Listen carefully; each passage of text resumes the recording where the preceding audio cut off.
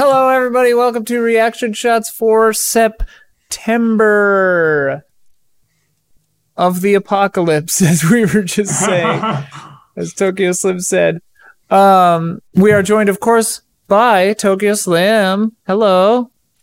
Patron saint of Reaction Shots. Good evening. And Michael P. Huber. What's up, Tokyo Slim? Co-host. Not much. Sweet. It was just my birthday a couple weeks ago. Other than that, Nice. Me too. 17th. Happy birthday. I'm 40. You're 40? Nice. Yeah. I'm I getting hit there. 33. I hit 33. You're only 33? 33. You're a sweet Wait. summer's child. 34? 33. I'm actually not sure how old I am. If I was either. born in 87, am I 33? Math. This is not a math podcast. Yeah, this is a movie podcast. Unless it's frame rates, I don't know what you're talking about. This month we are talking about Nicolas Cage. We will hear from patrons what their favorite Nicolas Cage movies are, performances, and I asked for fun facts about Nicolas Cage with bonus points for citation for the source of the fact, and many people did oblige. Also, the three of us, we don't know each other's yet, but at the end of the podcast, we will bestow upon each other our individual top 10s, or I think 15 in your case, you said, Tokyo Slim. I have a top 15. Yeah. Fair enough. I'm glad we're doing it at the end. I do have a confession to make. I did not prepare any quotes for today. I ran out. That's okay. Morgan Mahala did furnish us with a game. Oh. So we will have a game at the end too. Awesome. So that'll be good. But first, before we jump into Les Topiques, we must do what have you liked lately. Tokyo Slim, have you liked anything lately? I've been watching a lot of stuff lately because there's not much else to do. I saw the new Bill and Ted. Yeah. Which I thought was delightful. I have, there's like minor issues I have with it, which like every other movie, Yeah, but it was a very fun, it was a cute movie. I liked it. I agree completely. You could pick it apart, but that's true of the entire Bill and Ted franchise. And like, I think so much time has passed. It was just really jarring for me. And also like in between 2 and this, we've got John Wick and like all these other stuff that like changes the way that you view Keanu, his like face, he's gone from found it a little harder to get back into him being like this naive, kind of bumbling, but kind-hearted dummy. And like, yeah, dude, it's John Wick now. I know. Yeah.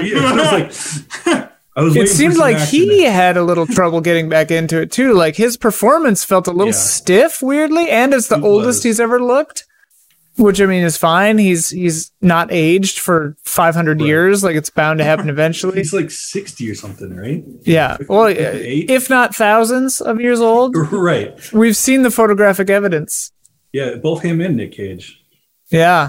But I thought Bill and Ted 3 was on my list too, which is why I'm piping in now. But I loved it. Yeah, it just nailed the attitude of it. Like totally. It's not high art. It's just like feel good, dumb fun, and that's all it needed to be. And I thought it was good. Anything else you liked lately? I watched a lot of Nick Cage just preparing for this stuff I hadn't seen in a while. Stuff I'd only seen once that like maybe I didn't really like. I went back and rewatched Snake Eyes. Somebody in the comments, I don't remember who it was, but somebody in comments was like, Snake Eyes is my favorite. Yeah. And I remember not liking it, and we had a little discussion in the comments section about it. And I was like, I'll rewatch it before Reaction Shots. Watch it this afternoon. That's TEF. There you go.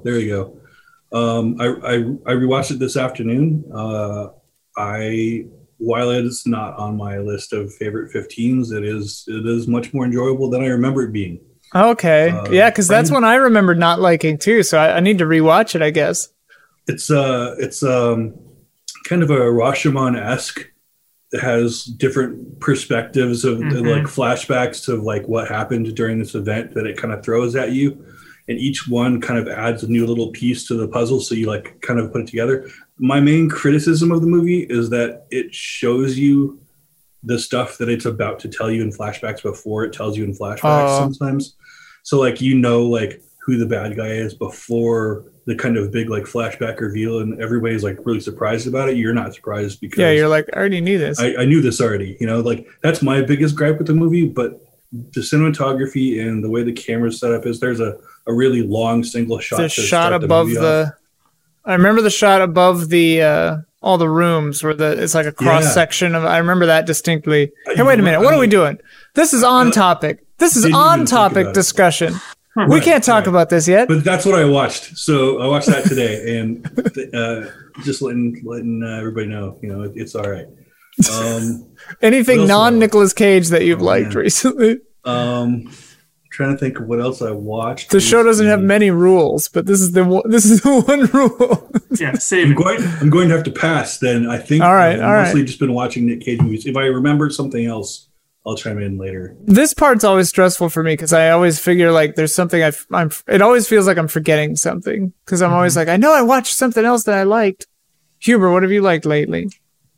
Dude, Altered Carbon, man. Season really? 1 was great. Dude, it was just canceled.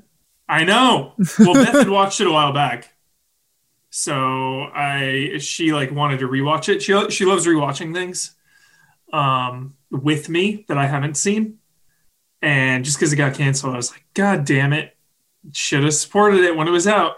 Yeah. Really good show, dude. Just like that hard sci-fi. That really hard shit. 1. Yep. Yeah, season 2. No Joel Kinnaman hurts, Yeah. Anthony Mackie's awesome, but he doesn't have that edge. He doesn't have that danger, Joel Kinnaman has that like unhinged, gonna like go berserk in a second, whereas Anthony Mackie plays it a little more reserved, a little more calm. I just love Anthony Mackie, like such a jolly dude. So I'm not feeling the danger from him.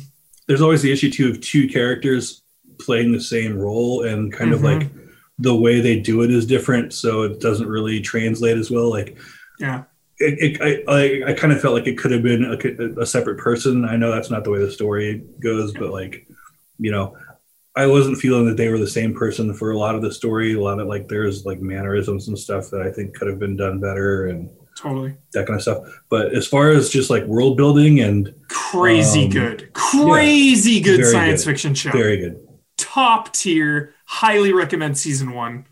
Like just watch season 1. Like even canceled, whatever. Like season 1 is its own. It's its own arc. You can just watch it. Amazing. Yeah, I started it. I never finished it. I gotta finish it. It's a really slow start. Watching it with Beth, I was like, dude, no wonder people bailed out because like there's no stakes for a minute. Yeah, like it takes a couple episodes, and it's like, okay, now. Similar with The Boys, which I started season 2. Oh yeah, that was the one I was forgetting. Yeah, I watched the first 3 of season 2. Yeah. The first couple episodes are like pretty chill, and then finally it's like, okay, now we have real stakes. I'm fully invested. Did they put 3 out at the same time? Is that what they did? Yeah, 3 at once. Okay. And then every Friday, there's like 8. Going to be 8 total. So I'm liking The Boys. It was a little slower start because season 1 had the shock value, Yeah. Where now season 2, you didn't see the blood coming in season 1. So now season 2 doesn't have exactly. So season 2 doesn't have that, surprise. Still pretty shocking. Some pretty shocking violence in The Boys season 2 still. For sure. Pretty wild. One of the things was totally uncalled for. I won't spoil it. Like there's something in the first 3 episodes. I was like, can we just not do this? I remember one of them being like, whoa, but I don't remember what it was now. Yeah. Anything else? And then High Score. Oh yeah. The video game documentary. I've seen nothing but like disrespect for this show. I don't understand it. The representation is really good for a video game documentary. And I learned a lot of things. Like it's a really easy watch. 6 episodes. They range from like 40 to 50 minutes. Really good arc from like early days of the arcades and like Pac-Man all the way to it ends with 3D games like Doom. I highly recommend it. Again, I've seen nothing but weird negativity towards it. I really don't understand why. But I thought it was a really good watch. Every time I bring it up, people are like scoffing. Like, ha, ha. Weird. A lot of People are like, oh, I heard the art is like redundant because they use like 8-bit art on some things. So it's like, okay, yeah. Oh no, 8-bit art. Or like, oh, I heard it's like really like surface level. Like, I don't know. I guess I'm not a know-it-all, so I learned some things. Like, shit, dude. Yeah, I love you going after these people. Yeah, like I back this show hard. I don't understand the hate. It's like a mainstream video game documentary on Netflix. Really cool. Made me nostalgic for all the video games. Made me just love video games. Like, what's the problem? I haven't seen it yet, but I have heard good things about it. So good. Okay. Maybe the people who you were just listening to just don't understand. I don't know, Tokyo Slim. I heard that the art is redundant, and it's pretty surface level. I think that comment is redundant. Yeah. And surface level.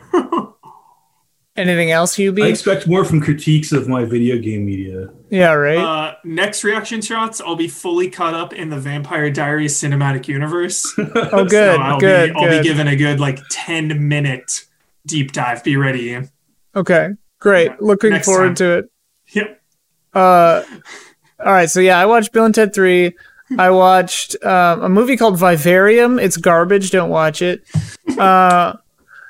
It thinks it's deeper than it is. That one's surface level, and the art is redundant, literally.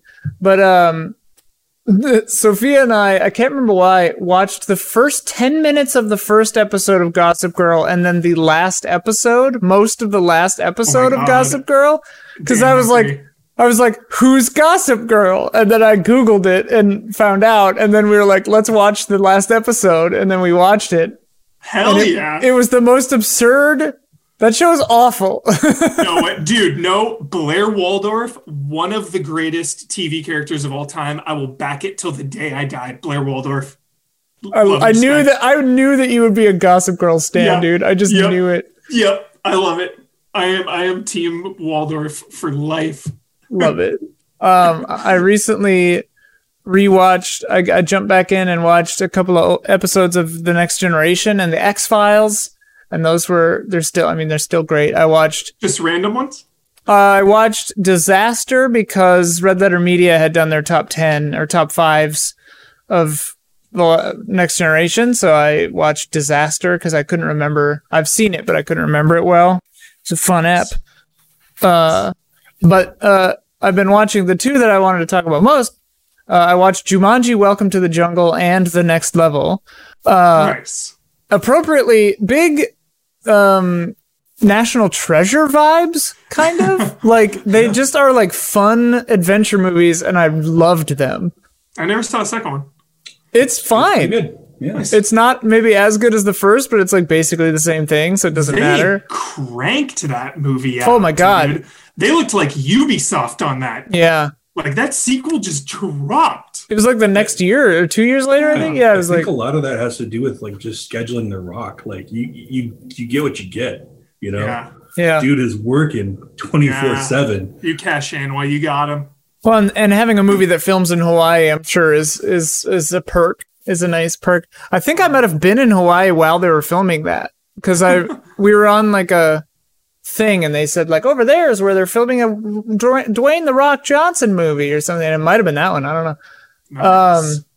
And then I've been Hobbs and Shaw. Oh, it may have been Hobbs and Shaw, actually. I think it might have been Hobbs and Shaw. I'd have to figure out what year I was there, but I don't remember how to think. So also I've been watching Lovecraft Country. Have you guys been watching that? I haven't started it. I've heard both good and bad things about that show, so I haven't delved into it yet. But it's a very interesting show to me because, without giving too much away, I like it. I don't love it. I want to love it.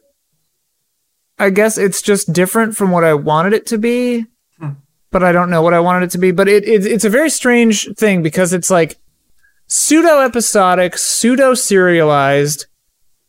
Storyline kind of carries through, but every episode has like a totally different vibe, and I guess that's intentional. I guess it's like they're trying to do like a serialized anthology show, kinda, where like the characters and their situation is a through line, obviously, and like they're dealing with the same stuff, but like each episode is like a different thing, and it makes it feel like it's moving at like 1 billion miles an hour, because several times you're like, well, this will be the bad guy of the season, and then it's like, well, okay, never mind.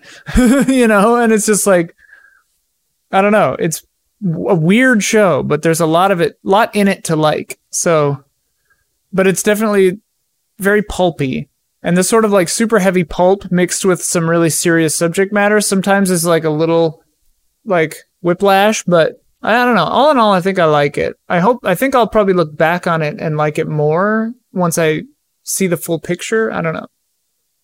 It's on my list to watch. I just don't usually watch serialized shows until they're all done and I can binge them.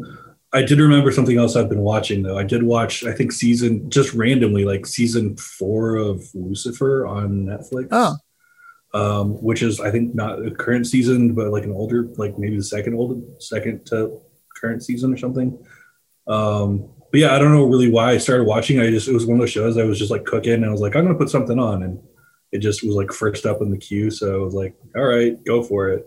And had you seen seasons 1 through 3? I believe I watched seasons 1 and 2 on a very long airplane ride. That's an incredibly long airplane ride.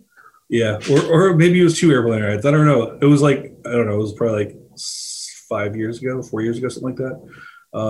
It's been a while. And I may not have seen the whole thing, but yeah, I'm like familiar with the concept of the show. It's, one of several Vertigo character spin-offs, I think. It's Vertigo, which was the imprint of DC. Because I've been listening to the audiobook of Sandman, and Lucifer and Constantine like show up in it, and the Justice League shows up, kind of, which I forgot about. Oh, I think I remember why I started watching it. I started watching it because of the Arrowverse.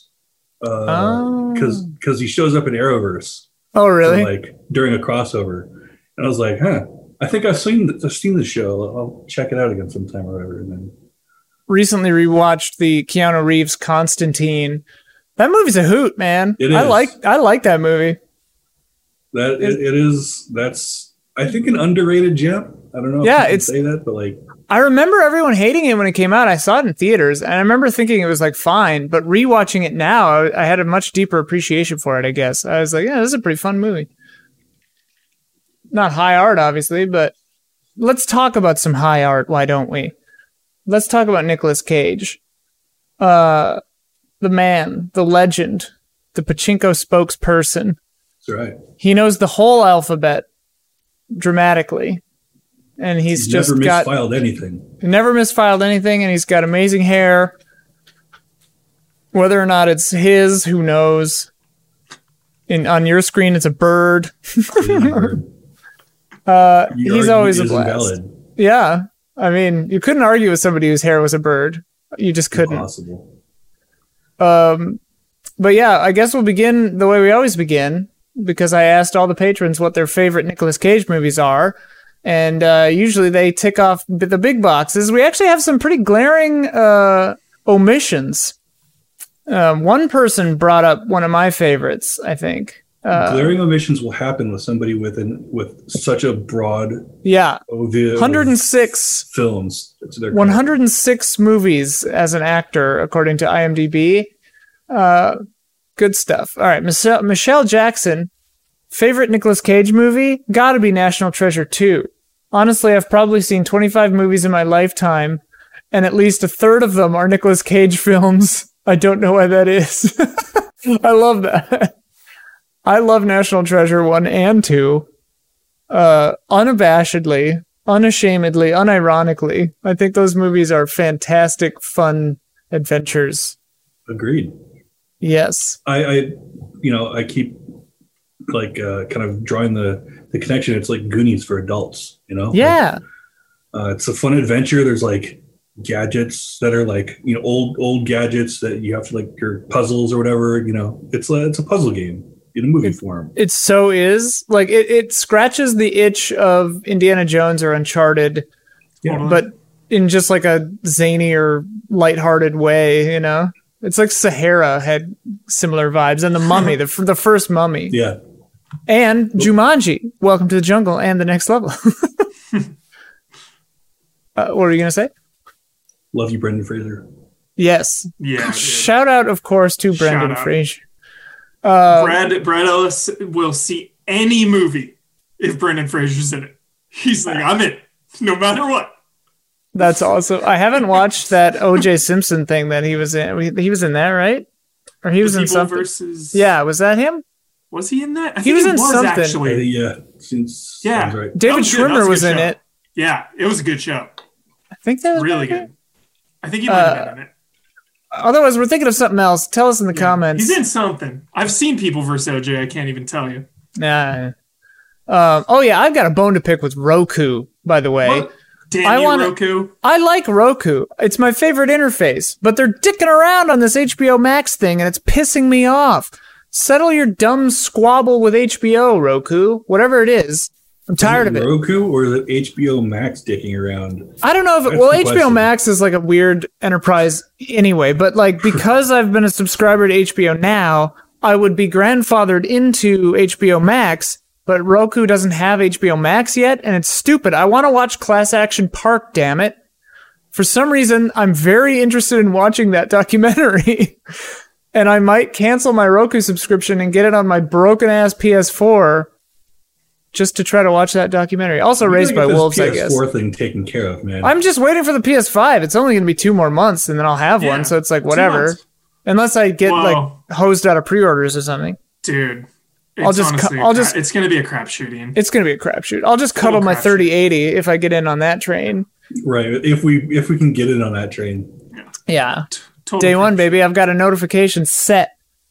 It's like buying concert tickets, except 6 times less expensive.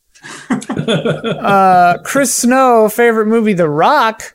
Love his interactions with Sean Connery. Prolific bastard, Sean Connery. Yeah, that's my note. Bastard. I added that. Chris didn't say that. It's really a buddy flick. Let me know in detail how much of a prolific bastard Sean Connery is, and I just agree. An incredible bastard. Yeah. But The Rock, yes, fantastic. Stanley Goodspeed. We got green smoke. We got green smoke. We got green smoke. Green smoke. Green smoke. Aboard. Aboard. I will not give that order. We can just shout. I will not give. What's wrong with you, man? We can just shout The Rock quotes at each other for the rest of this episode, and I'd be happy. Oh, good. The listeners probably wouldn't be. But The Rock, so stupid and so fun. Yeah. But also, like, not a good movie. I rewatched Criterion Collection. A lot of these disagrees. I mean, here's the thing. It's a great movie, but I rewatched it a number of years back, and it was slower than I remembered. But damn it, now I want to watch The Rock right now, though. Carla was the prom queen. I'm like feeling old now. This is the weirdest. Well, you're 33 or 34. You ready for this? I always remember my boy in that movie. I forget his name. He's in Hard 8. Who is he? He's in Hard 8. Give us more examples. He's the lead in Hard 8. Hold on. He's it's I haven't seen Hard 8. Philip Baker Hall. Okay. Philip Baker Hall, when he says, I wake up like 3 times a night just to take a piss. Oh, yeah. I wake up in the middle of the night now, like, because I'm feeling old, to go to the restroom like multiple times. So that's my main takeaway from The Rock, is that line from Philip Baker Hall. Waking up. I can relate. It's my takeaway. Lately, I've been waking up to the human element. Yeah. The human experience. Lately, I've been waking up because it's just so damn hot in my room. And I'm like so dehydrated from sweating all night. Also, like Michael Biehn versus Ed Harris. Yeah, dude. That's a god tier matchup. Yeah. That great villain. Casting in that movie is fantastic. Perfect. Ed Harris is so good in that because it's like he's one of those villains where you disagree with his methods, but you're like, I know how you got to this place. I see why you think this way. Like, you're crazy. Such a good villain, dude. Underappreciated villain. Yeah, dude. Ed Never Harris, seen him on a top 10 for that movie. Yeah. I don't know if he'd be top you 10, got but Tony he's damn good. Todd, the Candyman himself, is in that movie too. Yep, Candyman for Oh sure. yeah. I've never seen Candyman. You like how this shit works? Have I ever told you this? I have a very strange story about Candyman. Someone described Candyman to me as a kid. Did I tell you about this? No. Someone described Candyman to me as a kid, but I was so young, I misunderstood because they described Candyman. They just said like he's this black man who comes and he does this stuff and he's got a hook for a hand or whatever. I thought because I was like 7 that he was like literally the color black. And then I was like a shadow. And then I was like super scared of this like shadow man. and then I told my mom about it, the Candyman and stuff. And then I told her, I was like, it's this black shadow man who comes, you know? And then she was like, well, are you like afraid of like black men now? And I was like, not like that, Mom. And I was like, because I thought I understood what she meant. Like, because she knew what the movie was. She knew that it was just a guy. But I was picturing this like monster. So she thought I was going to be afraid of that. And I was like, no, Mom, he's like a big black monster man. So that was a stupid naivete from my 7-year-old youth. Nice. Similar situation when I hadn't seen Blair Witch Project, but I'd had it described to me. And it was much scarier in my head. I was like tore up about it for a long time. And then I finally watched it and I was like, well, that's not so bad. Dude, that movie scares the shit out of me. Yeah, I mean, it's scary as hell, but I was like, that was in the time when it just came out and people thought it was like real. Got it. So they were like describing it to me. Anyway. I had a lot of fun when that movie came out. I was working at the movie theater and we were up on the roof and we would drop little stick men at the entrance doors. Oh, that's so when people fun. would walk out of the theater. Yeah. That's awesome. That's the kind of theater experience I want. Yeah, dude. Well done. I loved working at movie theaters. I worked at movie theaters through high school and through college. Good stuff. The Landmark Theater in Chicago, if you're ever in Chicago, it's still there, I think. It was there a few years ago. It's at like, what? It's a landmark. It's at the top of like a spiraling mall that's like mostly empty. So the whole mall is like a ghost town. And then there's this really nice landmark at the top of it. And people in Chicago don't understand assigned seating and they hate it. Whereas out here in LA, it's like a necessity. Like if a theater doesn't have assigned seating, it causes mass pandemonium. Yeah. Anyway, Spencer from Canada, favorite film, National Treasure, hand down the best heist adventure film in the Indiana Jones space. Same feel as The Goonies, like you said. Goonies, though, is funny because Goonies is a ground floor movie to me, where it's I took for granted how much I love The Goonies, and then I've had several people tell me that they didn't watch it when they were kids, and they tried to watch it because everyone's obsessed with it, and they hated it. Same. Yep, that's me. Do not like The Goonies. You didn't get in on the ground floor. Didn't get in on the ground floor. Watched it after the fact. Don't like it at all. It's a fun. I don't hate it. I don't hate it at all. I was just like, oh, it's fine. I was made into a social pariah for a week in elementary school because somehow I'd seen, like, I don't know if it was the Disney Channel version, but I'd seen the version that had the octopus in it, and no one at school would believe me. They all thought I was making it up, that there was an octopus. And so I became like this pariah about this octopus for a week. Is it a director's cut? The like home video release did not have the octopus, but they left in the line that Data says when he goes, the octopus was very scary. He says that even in the version where they cut the octopus out. It's very strange. Yeah, I don't think I ever saw the octopus version until like I want to say like the special edition DVD or whatever came out whenever they first put it back in. Yeah. Probably 10 years ago, maybe something like that. Oh, that was the first time you'd seen it? Yeah, the first time I ever saw it was at all. Not the Goonies, but like the octopus. Oh, the octopus. Oh, yeah. I'd heard about it. Obviously, I just had like there was nowhere to watch it. It's very weird. It's a weird, different. It's also, while I'm syndroming out, as Hubert would say, I got a bone to pick with who was it? Bob Iger? Somebody, one of those weird Disney guys. Cut out Bob Iger. Yeah, probably. Yeah. Cut out the song, The Love Is Gone, I think it's called, from Muppet Christmas Carol. He cut it out because he thought it was too sad, which, to be fair, it is like the saddest song ever written. But it screws up the entire emotional arc of Michael Caine in that entire movie. Like that song, seeing that breakup is what changes everything. And without it, the movie just falls apart. Whatever. That movie's great anyway. Ken Lutz's favorite film, of course, you got to put the bunny back in the box. Con Air. It was my introduction to Cage, and it never ceases to be a great time. Con Air is a movies with perfect casting. Yeah, oh God, yeah. So many people in that movie. Cyrus the Virus. Cyrus the Virus, dude. Let's go. Steve Buscemi in that. He's so creepazoid. Danny Trejo. You got everybody's in that. Yeah. Con Air, dude. Define irony. A bunch of ex-cons on an airplane listening to a song by a band made famous by dying in a car or in a plane crash or something like that. John Malkovich, one of his best performances is on. My favorite, though, have you guys seen In the Line of Fire? No. Clint Eastwood? Nope. Dude. John Malkovich in that? Oh my God. One of my favorite movies going up. He tries to assassinate the president, and Clint Eastwood is Secret Service.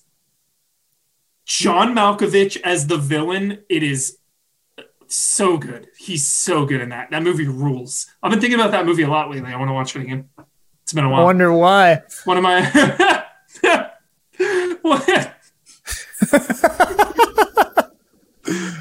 one of my dad loves my dad loves like political shit and like historical shit and like JFK. You should have him watch season 2 of The Umbrella Academy. Yeah, but In Line of Fire, I remember, is like one of his favorites. He's like watched it with him growing up. It's awesome. What's the Dead Zone where he tries to assassinate the president? Isn't Christopher Walken in the movie? Manchurian Candidate. Manchurian Candidate also that. Yeah, there's a bunch. The original is with Christopher Walken. Yeah. Dead Zone, yeah, and then they did a show about it. I think. My dad's obsessed with Manchurian Candidate. He made me watch that too with Sinatra. That's a long movie. Parallax View. My dad loves that one too. Does your dad like The Conversation? It's not expressly political. That's like one of my favorite movies. That movie's amazing. Ugh, The Conversation is so good, dude. Yeah, he does if he likes The Conversation. Manchurian Candidate, a little dry. Oh, yeah. That's all politics, really. It's just everything's just like a soap opera. It is. Con Air, though. Majestic Hair. When he comes out of the plane and the wind just blows his hair. You're just like, I don't think this is real. Almost back there. I did make a choice. Is there a TV behind that monitor? There is. What's happening over there? Layers and like an onion, you know. Yeah. Nick Cage. Tyler Travis' favorite is Raising Arizona, which I agree. I love Raising Arizona. That movie, though, it does the classic Coen Brothers thing where it gets like kind of sad at the end. It like builds you up with all the comedy and the feels, and then it gets like melancholy and bittersweet at the end. But it's good. It's just good. Do you guys like Raising Arizona? It's been a while. I do enjoy it. It's probably one of my favorite Coen Brothers movies. I'm not a huge fan in general, like of their entire body of work. I like some of them. I don't like some of them. But that is one of the ones I do like. And I think mostly just because, you know, like Nick Cage, Holly Hunter, and, you know, their chemistry together, and just kind of like the unpredictability of that film is pretty cool. My fiance left me. She said her fiance left her. So good. Yeah. It's funny because I love the Coen Brothers, and Raising Arizona is middle, maybe, for me, of their middle tier oeuvre. It's No Country. Oh. The most perfect film ever made besides Paddington 2. Is No Country your number one? Or do you just think it's like a perfect movie? Because you can do that. I love doing that. I mean, like, No Country... it's not my favorite, but I know it's the best. No Country for Old Men, I do assert, is among the closest to perfect movies that you could make, I think. Like, just like formically, every frame of that movie is 100% in their control, which I think is just, yeah, it's immaculate. It's God tier. It's God tier. It literally, yeah, it's yeah, and so is Paddington too, frankly. Same. Dude, Paddington 2. And then watch my old easy update about how you could form an entire philosophy about combining. I feel like I've already seen Paddington 2 because we've been talking about it so long. It's great. I've never seen Paddington 1. I think it's unnecessary. Yeah, Paddington 2 holds together, you know. But yeah, I don't. Yeah, I mean, my favorite movie is Princess Bride. It stands alone. Princess Bride. You can see, if you're in the film club, you can see Huber and mine ever changing. We actually updated it recently. I updated mine recently. I changed my top 10 a little bit, added some newer movies to it. Yeah, but it goes on and on. It's like 100 movies each, but we have a top 10, I think. Varun Kachwaha says, my personal favorite Nick Cage film has to be Mandy. The aesthetics, the acting, the action, it all just combines into an LSD-fueled dreamscape that captivates from beginning to end. I acknowledge that the first third is a little slow, but I think that's necessary to really make you feel the same rage the character does throughout the film. The score by Johan Johansson, I think, unfortunately his last, was just hauntingly beautiful and really was a perfect accompaniment to the film. I'd agree with all that. I love Mandy. I think that movie is cray-cray. It's on my October list this year. Nice. Have you seen it? Mm-mm. Oh, Huber. Get ready. I know, you guys. Oh, Huber. You're like, dude, you're going to love that. You've told me that a couple times. I'm amazed that you haven't watched it yet. I know. Oh, Huber. Yeah, that's a little treat waiting for me. You are in for a treat. Do I watch that? Is it more of a beginning? Because October is a whole month of horror, but you save the hard shit for near the end, the really hard horror. Is it an early It's October? not horror. I wouldn't. It's not horror. I'd say this is a mood setter. Okay, yeah. Let's start October with it. October 1st. It's not horror, but it goes hard. Yeah. Yeah, it goes hard in the paint, you know. Because early October is for stuff like that, where it's not really horror genre, but it's like pretty dark, pretty intense. I'd put it more in like it's in the ring with like Green Room. Okay, got it. Except with a lot of like Beyond the Black Rainbow thrown in there, like a lot of like psycho visual stuff. Got it. I just remembered something else I watched recently. I want to shout out real quick. Sorry. We're in the Nicolas Cage section now. You can't. I know. But it's sort of Nicolas Cage. All right. I'll allow it. I just watched Love Antosha the other day. And he's he reads off pieces of the diary from Anton Yelchin's diary. Oh, wow. Okay. So it's on Canopy, free with a library card. Check it out. It's a tearjerker. This is the first time I've heard of Canopy. Oh, Canopy is it's excellent. Matthew Walden turned me onto it. Oh yeah, couple love Matthew Walden. Yeah. Hi, Matthew Walden. I forgot one too. I get to go now. I forgot one. Never Have I Ever on Netflix. This show, high school drama. You know I love my high school dramedies. You do. It's got some heartbreaking stuff, but it is a comedy. It's a dramedy. 20 to 30 minute episodes. Show is amazing. Amazing. Highly recommend. Highly, 10 out of 10. 10 out of 10. Never have I ever. Huber, you would like The End of the Fucking World on Netflix. 2 seasons. Oh, it's good stuff. What's the Charlie Kaufman one that just came out? I'm thinking of Ending Things, which I have not yet seen. Okay. I want to see that. I'm looking forward to that. End of the Fucking World. I'm on that. Yeah, End of the Fucking World is good. I am also sad to report, I was sad to see that I Am Not Okay With This got canceled, which I thought was a cute little show. I hate when things get canceled. Cooey! Damn you, COVID. Damn or whatever. Or Netflix. Blame them. Everybody. Damn everybody. Damn you, Netflix. We're all damned already. Tar Gray, Con Air for his fabulous long hair alone. Absolutely. There's a follow-up to that.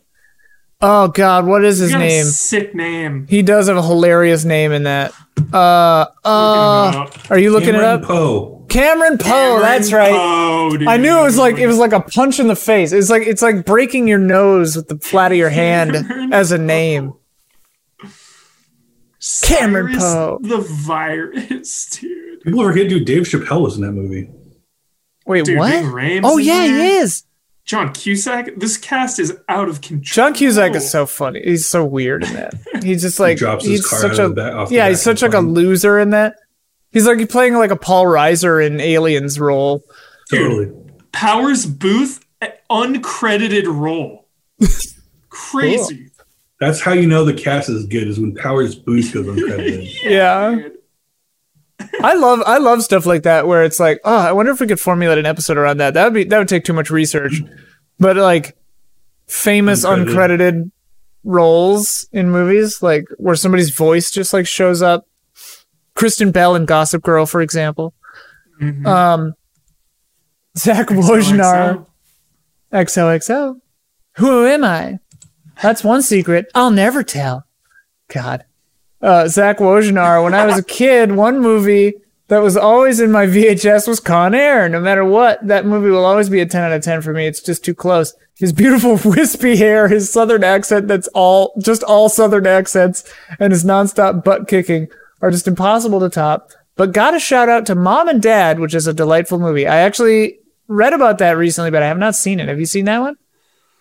Mom I and watched Dad? it a while ago. Yeah. It's recent, right? Didn't it come out like a couple years ago? Yeah, like 2 years ago, something like that. Yeah. I missed I it. might have watched it early, but I don't remember. Ooh, special boy. Keanu La'a. La'a.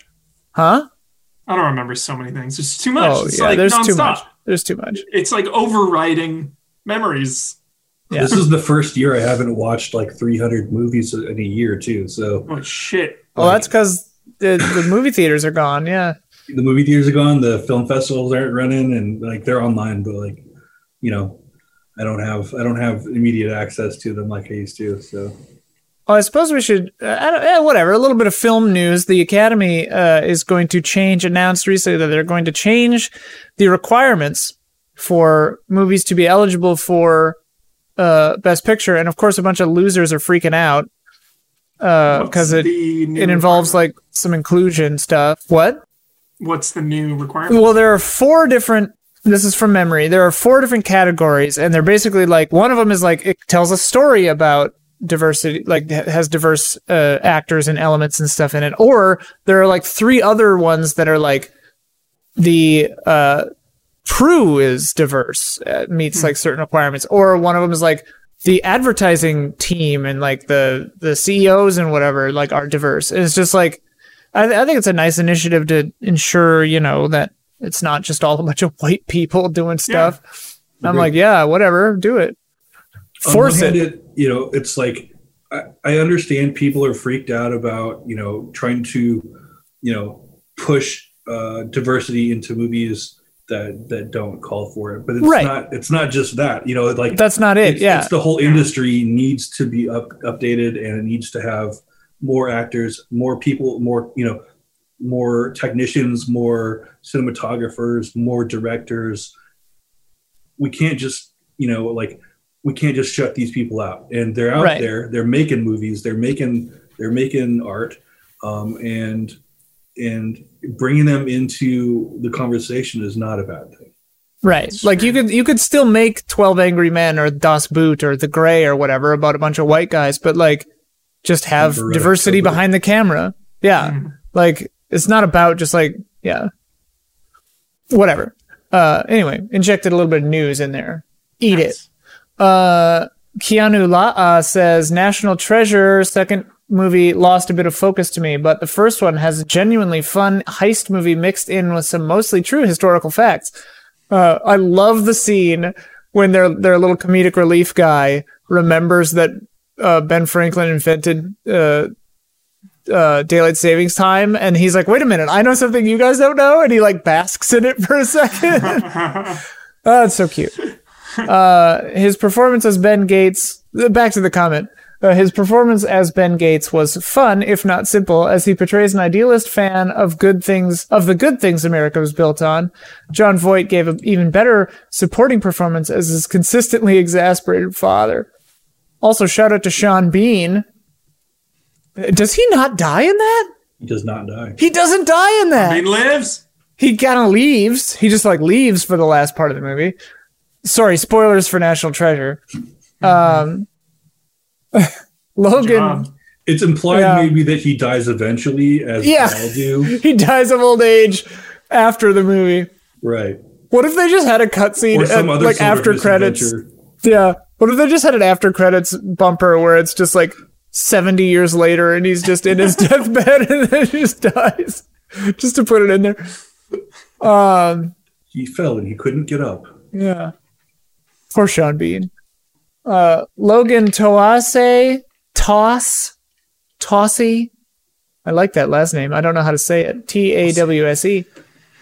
Perfect time to ask this because I just rewatched both National Treasure movies this past week, and they are by far my favorite of his movies. Absolutely love them. I'd probably say the first one's a bit better, but both are just such a fun way to use U.S. history to create a treasure hunt. Cannot wait for the third movie, which is apparently still happening.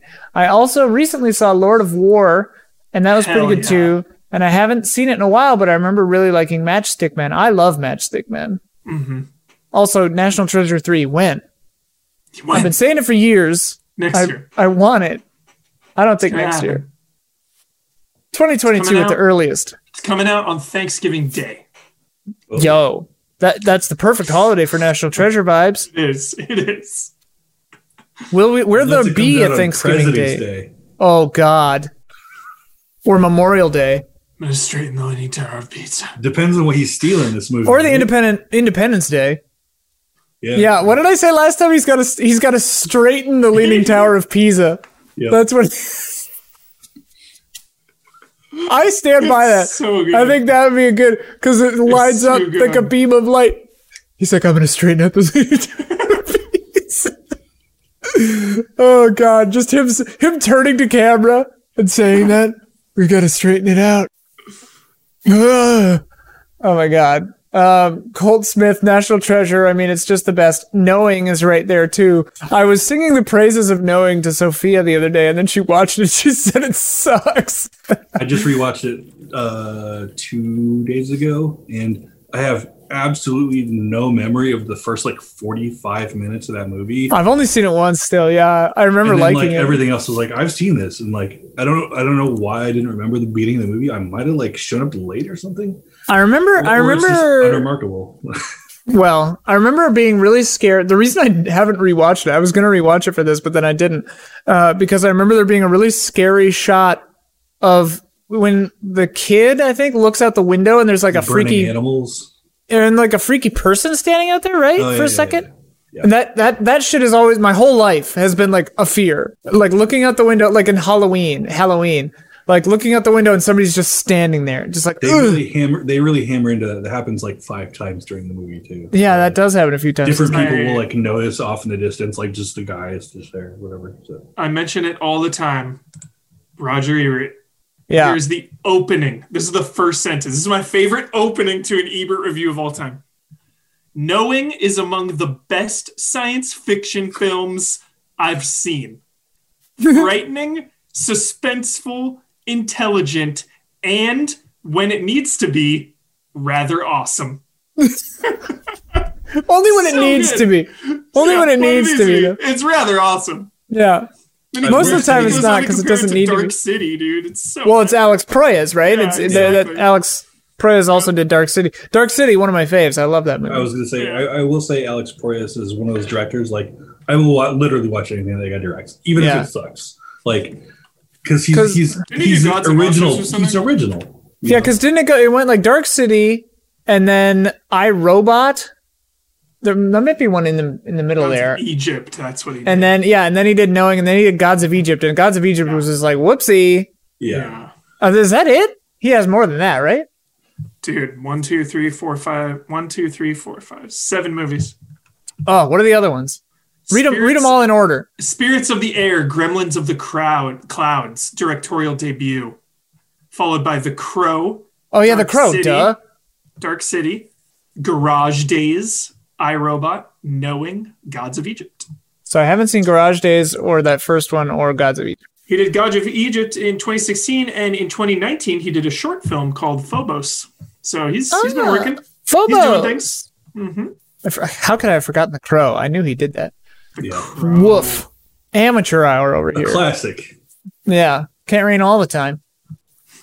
The Crow, dude. If you have Shudder or want to do I've touted this before, but there's a series on Shudder called Cursed Films, and they do one on The Crow, and it's really good. Serenity Now, favorite and best performance is Raising Arizona. I remember first seeing it when I was about 10 with my parents. They must have rented a VCR just to show it to my siblings and me. I've watched it many times since, and it never gets old. Yep. Tef, we talked about this before. Now we can talk about Snake Eyes.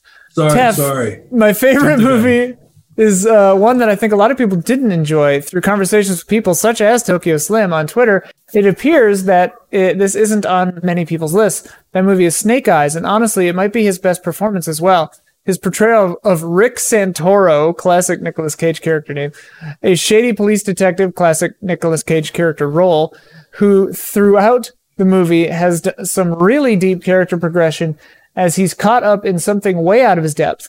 He rises to the challenge perfectly, and we get to see all the crazy sides of Nick Cage in full swing throughout the movie. This movie has a great supporting cast too, with Gary Sinise, Kevin Dunn, Luis Guzman, and the very gorgeous Carla Gugino. I don't remember. Gugino, yeah. Yeah, it's weird because I remember I rented that probably on it might have been DVD, but yeah, I remember not liking it very much. Who directed this? Is it like De Palma or Brian something? De Palma. Yeah, I was gonna say Palma joint. because it had really good camera work, but I remember just like maybe I need to see it again. Yeah, Like, I wonder if it was one of those deals where like the script was just kind of a generic script, and De Palma like wanted to spice up as much as he could, and he just like kind of, you know, didn't go full nuts on it, or whether it was because the way the film is formatted is very interesting. You know, they mentioned like Tef mentioned Nick Cage's acting. He starts out very manic Nick Cage, you know, kind of stereotypical Nick Cage, and he gets more and more subtle throughout the film as like his conscience grows, essentially, like as he starts to piece things together and realize that like maybe he's been betrayed or maybe somebody's lying to him, and that he has a very tough decision to make, whether to like do the right thing or to just kind of do what he's always done and take the easy way out. He starts to make different decisions, and his acting changes throughout the film to like kind of reflect that. I thought that was very interesting. And it was a really good choice, I think, to have Nick Cage be the lead in that movie. I think anybody else, it would have been a way more boring film. And I think that, like you said, everybody else in that movie did really great. Gary Sinise is, you know, really, you know, kind of just he's a charismatic, kind of charming, you know, like authority figure. A Ransom-esque performance. Yeah. And Carla Gugino's like a baby in this movie. I haven't seen her this young in a long time. She's in, you know, other stuff. She's in Haywire, right? Yeah, That's and Gia Sin City Gina and Sin City and what was the one where she's like handcuffed to the bed with the corpse of her husband? Morty's somebody's game. Yeah. It was a Stephen King. Yeah. Word. Oh, yeah. Harold's Game. Gerald's I'm game. thinking of Gerald's Game. Yeah. I'm You're thinking of Gina Carano, That's Right. what I'm thinking of. Yeah. Whoops. who apparently is like a COVID denier or something now. Wow. Yeah. The hell? It's sad. Good There's Lord. She's like, But people the deserve Snake Eyes- to do whatever, and I'm like, no, they don't, because we'll all die. Jesus. Wear a fucking mask. Yeah. I think like the coolest part of it was like about halfway through I realized that we were doing kind of a Rashomon thing where It's just such a badass movie to be in. You know, Yeah. the premise itself, being in a stadium for like a boxing match. It just has, dude, Snake Eyes has an electricity. And I love like, you know, a movie that does that, like that Rashomon style, when then you're like, tracking things outside of the scene. Like, it's a fun movie. You see like other characters that you saw from their perspective doing the thing that they were doing before for somebody else. Yeah. I gotta watch Snake Eyes again, huh? I like De Palma. The Sisters is great. Like, I recently watched that. I think that's his debut. Nice. Official, not as bad as I remembered it being. Seal of approval. The highest form of praise. I remember. Yeah, it's not bad. It's all right. Hey Man, Nice Shots. Good, funny name. I like that.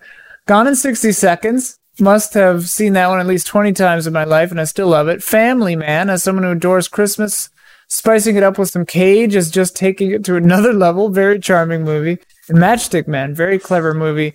Really well directed. Also has a great relaxed feel about it, and Nick was born to play a guy with OCD and tics. I love Matchstick Man personally. I haven't seen Family Man, but yeah, Matchstick Man, I love a good like con artist movie that's executed well. And Matchstick Man, I think is one of the good ones. It's very, very nice. Has good twists and turns. Matchstick Man, I like flies under the radar so hard. Nobody ever talks about it. It's again a great Nicolas Cage performance. He has people have this like image in their mind of like what a Nick Cage performance is, and he actually does have quite a bit of range. He's not like, he's not like a Daniel Day-Lewis or whatever, but he's got some range. He can do things other than freak out, and he can be subtle. He can be reserved. He can be internalized. I think this Matchstick Men is like one of his more reserved, even though he's got tics and stuff in the movie, is one of his more reserved roles. And I think it's fun that Sam Rockwell gets to kind of play like almost the Nick Cage. Yeah, Sam Rockwell's like nuts in this movie. Yeah, and Sam Rockwell is obviously love Sam Rockwell to all of our hearts. He can do almost no wrong as far as movies goes. I don't know the man personally, but I'm assuming he's chill. But like, he's all right. I don't know. He's such a great actor, and especially in character roles. And I think more people need to see Matchstick Man. Matchstick Man is great. And that's the thing. I mean, we've kind of danced around this, but like Nicolas Cage is an incredibly thoughtful actor. Like, I think a lot of people just think he shows up and acts crazy and then goes home and pays off his castle or IRS debt or whatever it was. And it's like, yeah, he definitely has a few of those, but like, is it GQ or something? He did a video where he talks about all his roles, and like I already knew this about him, but like he is super crazy thoughtful about all of it. Like he has intentions behind everything. And I don't know, I just think that's really cool. And a knowledge. He has like a deep knowledge of film and theater and all these kinds of things, and draws from like really surprising contexts and inspirations. And I don't know, I just think he's an interesting, very bold performer. I think that's one of the things that people don't really understand too, is like people assume that realism equals great acting. Right. Realism is a type of acting. It's one of the avenues that an actor can pursue, like emotional and physical realism. But it's not like the be all end all of acting. Acting is an expression of emotion, whether it's internalized or externalized. And as far as it goes, like Hollywood and like movies and TV fell in love with realism, around James Dean and that era. Stanislavski is like the thing, everybody loves to be like as emotionally real as possible. The thing is, before that, for hundreds of years, acting was Nick Cage's thing. It was like the grand, physical emotions and exaggerated facial expressions and loudness, because in a theater, the people in the back row need to be able to tell what you were expressing as much as the people in the front row do. And in silent films, in the early silent films especially, you'll see that specific thing, because those are theater actors and not film actors. And the transition from more theater style acting to more like, something where the camera can get right up in your face and see every minute expression or torturous, look in your eye or whatever. There's a gulf there, and people have like decided that Daniel Day-Lewis bringing him up once again, like that's that's the best acting can be. But acting can be a multitude of different things, you know. I think that like opera and theater and, you know, animation and like all these other different formats of, you know, of media where they express these emotions are just as valid as Daniel Day-Lewis putting on, Abraham Lincoln's face. You know, there are so many bad actors, quote unquote, that I'm just obsessed with. Like Ben McKenzie plays Jim Gordon in Gotham and the OC, and he's in the OC.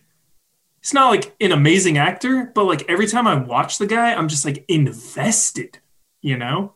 So if any actor just like pulls you, like Brendan Fraser, like same kind of thing. Like, I don't know if the guy's necessarily the best quote unquote actor, but like if you're invested in the character that they are portraying, I think they are succeeding at their job perfectly. Well, and not only that, but like to Tokyo Slim's point as well, like take Vampire's Kiss for an example, where I believe he actually said he drew inspiration from like older silent films and stuff, and Bela Lugosi and everything, and like that's a very intentional choice, and like he's not. Nothing he's doing in that movie is an accident. Like he looks like a crazy person. He looks like he's overacting compared to other people, but it's like, no, that's the choice. And like he and the directors and stuff, there are really good articles and videos and stuff about Vampire's Kiss. I encourage you to seek them out, but like they're doing it all on purpose.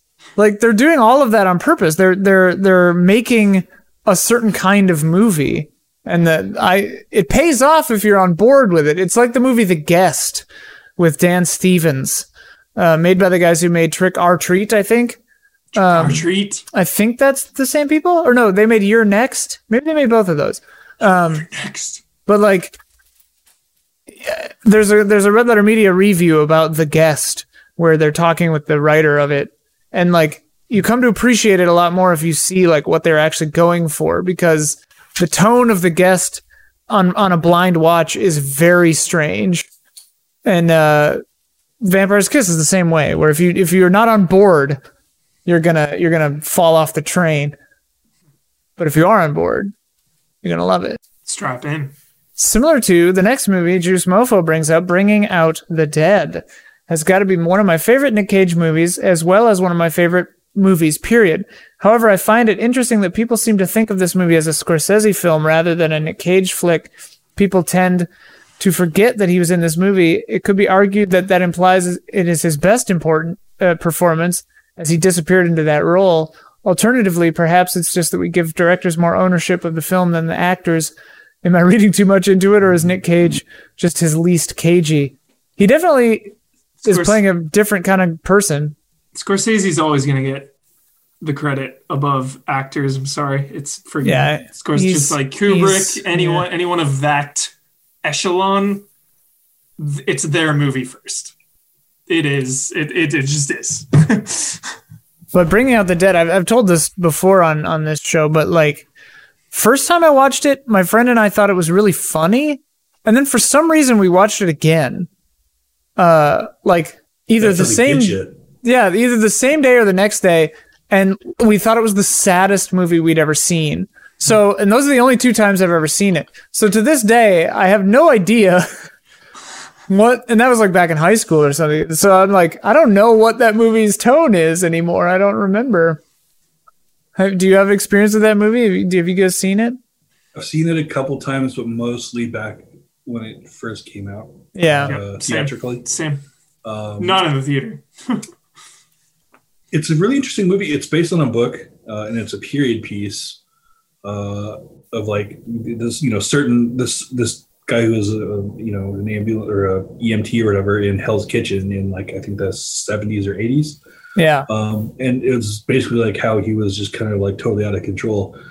In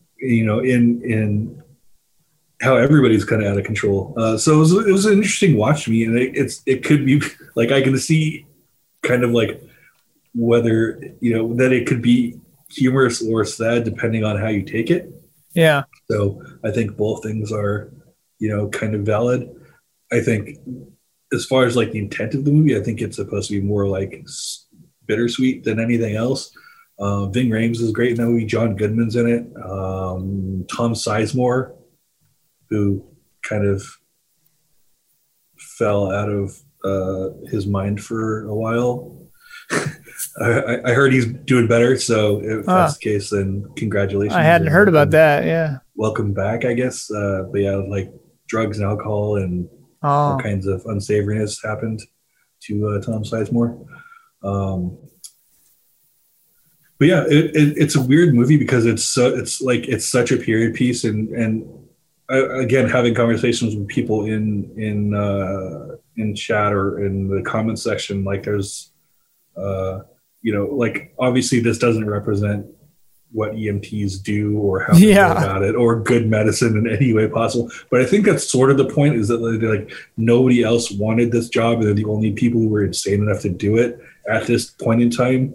And they were like not very good at it, and anybody they saved was kind of an accident. So in that way, it's an interesting movie, as long as you can kind of like separate yourself from like, thinking that it's representative in any way of real life, or the people who are out there saving people now. Like I don't think it's representative in that way. But dramatically it's a very fun movie.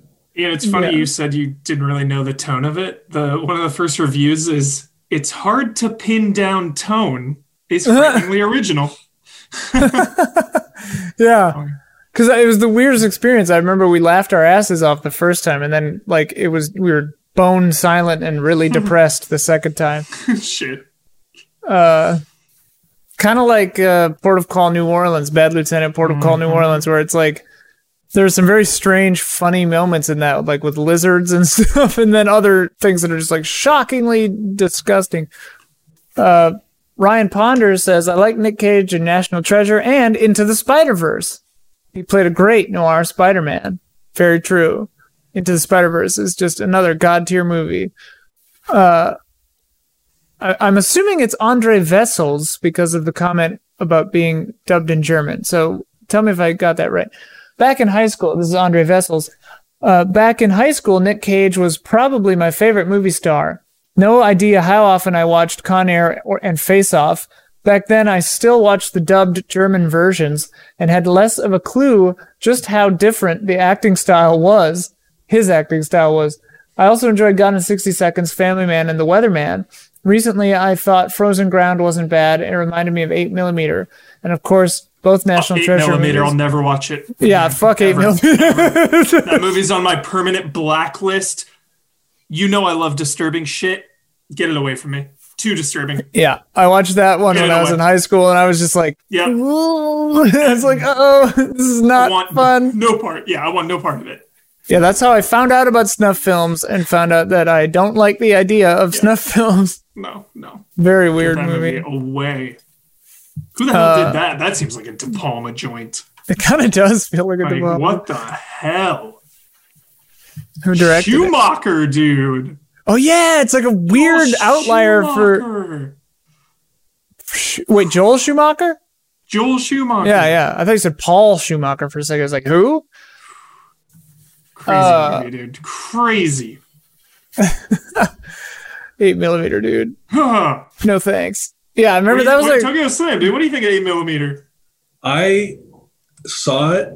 See, this is the thing, is like I saw it at a pre-screening at our theater for, like it was, I don't know whether you did this at your theaters, but like when movies would come out like on a Friday or whatever, the Thursday night beforehand, the projectionists would usually run it through like at midnight for the staff or whatever. Yeah. I saw it during one of those events. And the only real thing I remember about it was that like, I didn't really like it there. I laughed a lot throughout all of it. I was probably really high because I was a lot back then, but like there was a guy we used to call the Machine after that, and he hated it, and that was like why we kept calling him that, because kids are cruel. And I don't remember anything about the character or like why we called him that per se, but like that's like my lone takeaway from this movie is that it kind of made me call somebody name once, and Not super proud of that, but that's what this movie is for me. I remember Joaquin Phoenix being in this movie. Yeah. I all I remember is like yellowish brown color tones, and that's all. A lot of that. Yeah, I remember him walking into a room that was like yellowish brown, just because of the like color timing of the movie, and that's like all. Peter Stormare was in it too, which is also in Constantine as the devil. The devil. Yeah. Excellent devil. Conrad from Sweden also left a note that saying that since my girlfriend is Norwegian, she could probably help me pronounce it, but I haven't had a chance today since I read that to talk to her on the phone. So I'm sorry, I haven't learned how to pronounce your last name yet. But favorite Nicolas Cage movie, must say Mandy, even if it's so new. The insane visuals and mood of that movie is just such a perfect fit for Cage, and it's such a great film. I agree. Now, that's all the favorites. Now we're gonna speed up a little bit. Next topic is best Nicolas Cage performance. I asked this because I thought it would be funny. But Taffy came in right off the bat with the right answer. I know it's primarily known for its memes that it's spawned, but I honestly think that Cage's best performance was Vampire's Kiss. He takes so much inspiration from old silent movies and incorporates that exaggerated style of movement and his own brand of over-the-top acting to create something completely his own. And he said it himself that his performance in Vampire's Kiss was sort of a trial run that inspired his classic craziness in Face Off. And, pardon me, who knows how many of his other iconic and insane roles came as a result of it, too.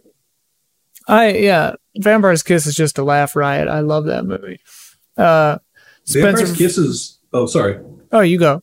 Vampire's Kiss is really cool because it got this kind of second life as like as from being memed and, having like clips of it online and stuff.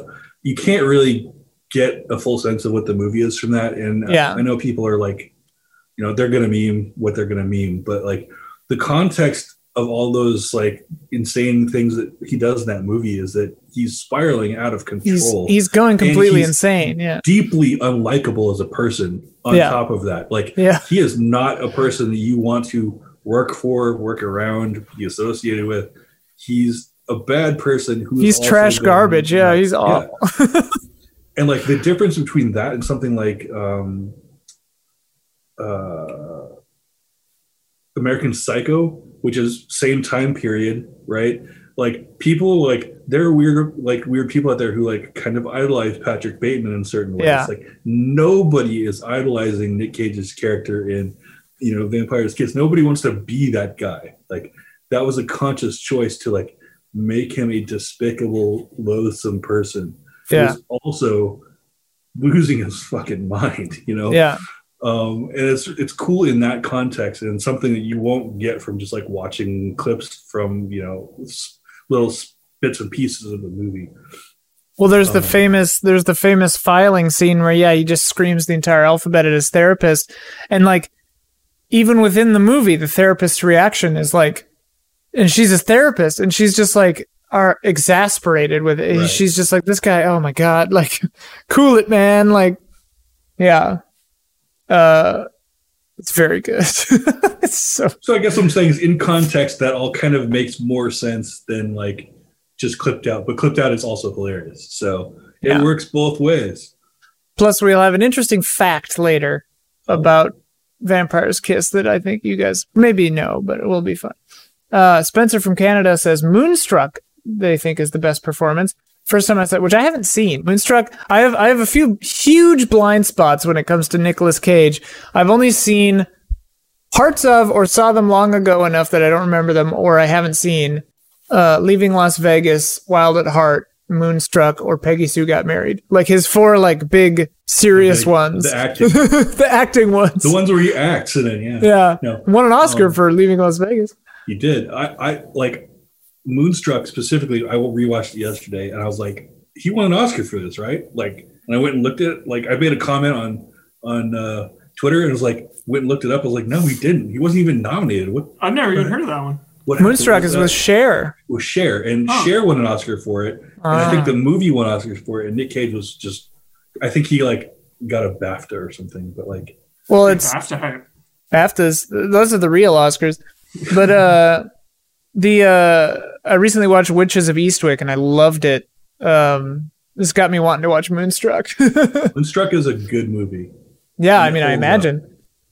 I think I never watched it just because, like, I remember my mom, like, had the VHS or something, and I always thought it was just some, like, romance movie. And so I was, like, never interested as a kid, and then I just never got around to it. It's interesting because, like, a lot of comparisons between it and are drawn between it and opera, and it's, like, it's very kind of, like, subconsciously about death and, like, the decay of relationships and stuff. And it's really, I think you would enjoy it a lot. Okay. Recommend. Nice. But to continue Spencer's comment, the more that I've watched that movie, I feel that everyone's performances are actually so incredible, especially Nick Cage. His monologue when he first meets Cher's character is amazing, and he was always meant to be a one-handed Italian baker. Max, his shame Turman, Lord of War is surprisingly good performance from Nick. Honestly, anytime he gets to play someone dead inside, he kills it. That said, the opening 11 minutes of Raising Arizona are the high point of human filmmaking. Both good points. Logan Taus, again, I haven't seen a ton of his movies, but I can't definitively say what his best performance is, but I think he did a really fantastic job in Kick-Ass. I don't really see him as Nick Cage in that movie, which is sometimes hard with him, but for that one, it's kind of important. And Tyler Travis, first mention of this movie, I do believe, Adaptation. There it is. Which I definitely think is probably among his strongest performances. Leaving Las Vegas probably in there too. Maybe his two strongest performances. Yeah. Both brothers in that are just so good. And the movie itself, oh god, Adaptation is so good. So good. Good. So good. How the movie shifts tone when the other brothers start, whatever, spoilers, but Adaptation, dude. Oh my god, I love that movie. Pitch perfect movie. That's another one that's like verges on perfection, I'd say. I think it's weird too that that's one of the movies that I most closely associate I think like Nick Cage's kind of attempt at method. Yeah. And it like saying like, oh, he can't do method or whatever. He's only like broad strokes. That's him doing method, and he pulls it off so well. In a certain sense, he only does method. Like right. All of his acting stuff is so precise. Which is a freaking 10 out of 10. Oh my god, yeah. And Meryl Streep, of course. Just like, ugh. Who? Yeah, who's that? Cold Smith, Raising Arizona, Leaving Las Vegas, and The Rock are the classic best, and I really love the madness of Mandy and The Color Out of Space. Color Out of Space, I love cosmic horror, and it's really hard to do good cosmic horror movies. I still haven't seen Mouth of Madness, but like there hasn't been a good cosmic horror movie I've seen that like does it right. Let Guillermo do it. Let Guillermo do it. I'm gonna be honest with you. In the Mouth of Madness is, I don't want to say it's in my top 10 movies of all time, but it is. Whoa. It is a fantastic cosmic horror movie. It is like the standard. So if you haven't seen that, I know I want to. That's the one. Watch that. Sam Neill, right? Definitely. I love Sam Neill. Sam Neill. I was scarred by Event Horizon. What? We all talked at the same time. We all said a different Sam Neill movie. I was just saying that I was scarred by Event Horizon as a kid. Yeah, it's like freaky reflective eyes, right? Lawrence Fishburne in that movie. Like ruined my life. Like not even joking. Yeah. Ken Lutz. Scarred a generation, for sure. Yeah. I could have watched, I was at a friend's house. I should have watched Money Talks. It was like for some reason down between those two movies. I regret it to this day. Ken Lutz. That's a bold choice. It's a weird pairing, but I don't know if that's like just the things that were on demand or something. It was like the pay-per-view. I don't know. Ken Lutz. Dictated by the wine you had, obviously. Well, we were like young. Another tough one, but I'll go with Face Off. It's probably my favorite on the wall of performance he's done. off the wall performance. Face Off is such a bizarre movie, dude. Oh my god, I love that mask. Zach Oceanar, there's a moment in Kick Network Access Storage in the build-up before his final battle, where he's seen putting on eye makeup in the mirror. His character Big Daddy is based on various Batman portrayals, and Batman actors usually wear black makeup when under the cowl. It's like putting on war paint while acknowledging the absurdity, the deliberateness of dressing up to go out and beat up bad guys. In Batman Returns and Batman v Superman, scenes where Batman removes his mask, the makeup always magically disappears as well. After Kick-Ass, that's just unacceptable. Happy to see that Robert Pattinson's version of the character is canonically wearing makeup. I'm happy to see that too. Plus, we get some sweet emo Crow vibes, and I'm all about it. I'm unreasonably excited for that movie. Oh yeah, I'm really hoping. Know why. High hopes. I like Robert Pattinson a lot, dude. Yeah, he's great. High hopes. Cosmopolis. High hopes. Hey Man, Nice Shots has a few best performances here. Kiss of Death, another underrated and too unknown hidden gem. I haven't seen this one. Great cast: David Caruso, Nick Cage, Samuel L. Jackson, Helen Hunt, Ving Rhames, and Michael Rappaport. Wait, Kiss of Death. Yeah, Cage Dude, isn't. this is bringing me back. I need to look this movie up. This is bringing me way back. Cage isn't the lead in this, but it's probably his most badass I've ever seen him. Honestly, he's a complete beast here. Apparently, there's a scene where he bench presses a young woman. No, I haven't seen this. I don't think. You're so excited. I was excited. I thought it was something else. You thinking of Sexy Beast because he's not in that? No, dude, Sexy Beast rules though. Yeah, Sexy Beast is good. It's also like 80 minutes long. Like what? Yeah. Bringing Out the Dead, underrated and way too unknown by the larger public. Scorsese and Cage, come on. 8mm is a really dark, very disturbing movie that Cage carries brilliantly. No. As we've already covered, though, fuck 8mm. Yeah. Conrad from Sweden says, I haven't seen it in years, but my gut feeling says Sailor Ripley and Wild at Heart. Need to watch it again, but I remember really liking Cage in it. Wild at Heart I've seen most of, but not at the same time, and I feel bad about that because everything about that movie seems like I should love it, so I need to just sit and watch it. Yeah. I think Matthew Walden may or may not have a Wild at Heart tattoo. Tell us later if you do, Matthew Walden. That sounds about right. I know he loves that. All right, and then I asked, is there such a bad... Well, what do you guys think is the best Nick Cage performance, first of all, personally? Is it adaptation? I mean, objectively, I believe it's probably adaptation. It's not my favorite role he's done, but I think acting-wise, I think just doing twins that are so radically different and, like, being believable, and one of them doesn't even really exist in real life. So there's no like basis to the character portraying a real person and his fictional twin. The fictional twin almost did win an Oscar in real life, though. I know. Man, like, it's such a great performance. I think, like, honestly, between that and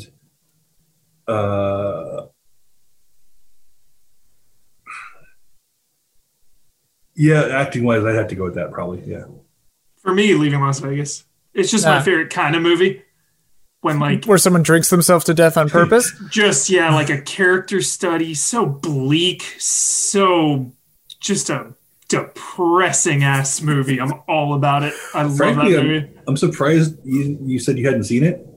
I've seen parts. I saw like a part of it when I was young, and I was like so turned off by how sad it was that I was like, well, I don't want to watch that movie. Before your taste developed. Before my taste had, I actually have a few weird experiences like that with Nick Cage, I guess, where I saw like a part of a thing and I was like, oh, that seems heavy.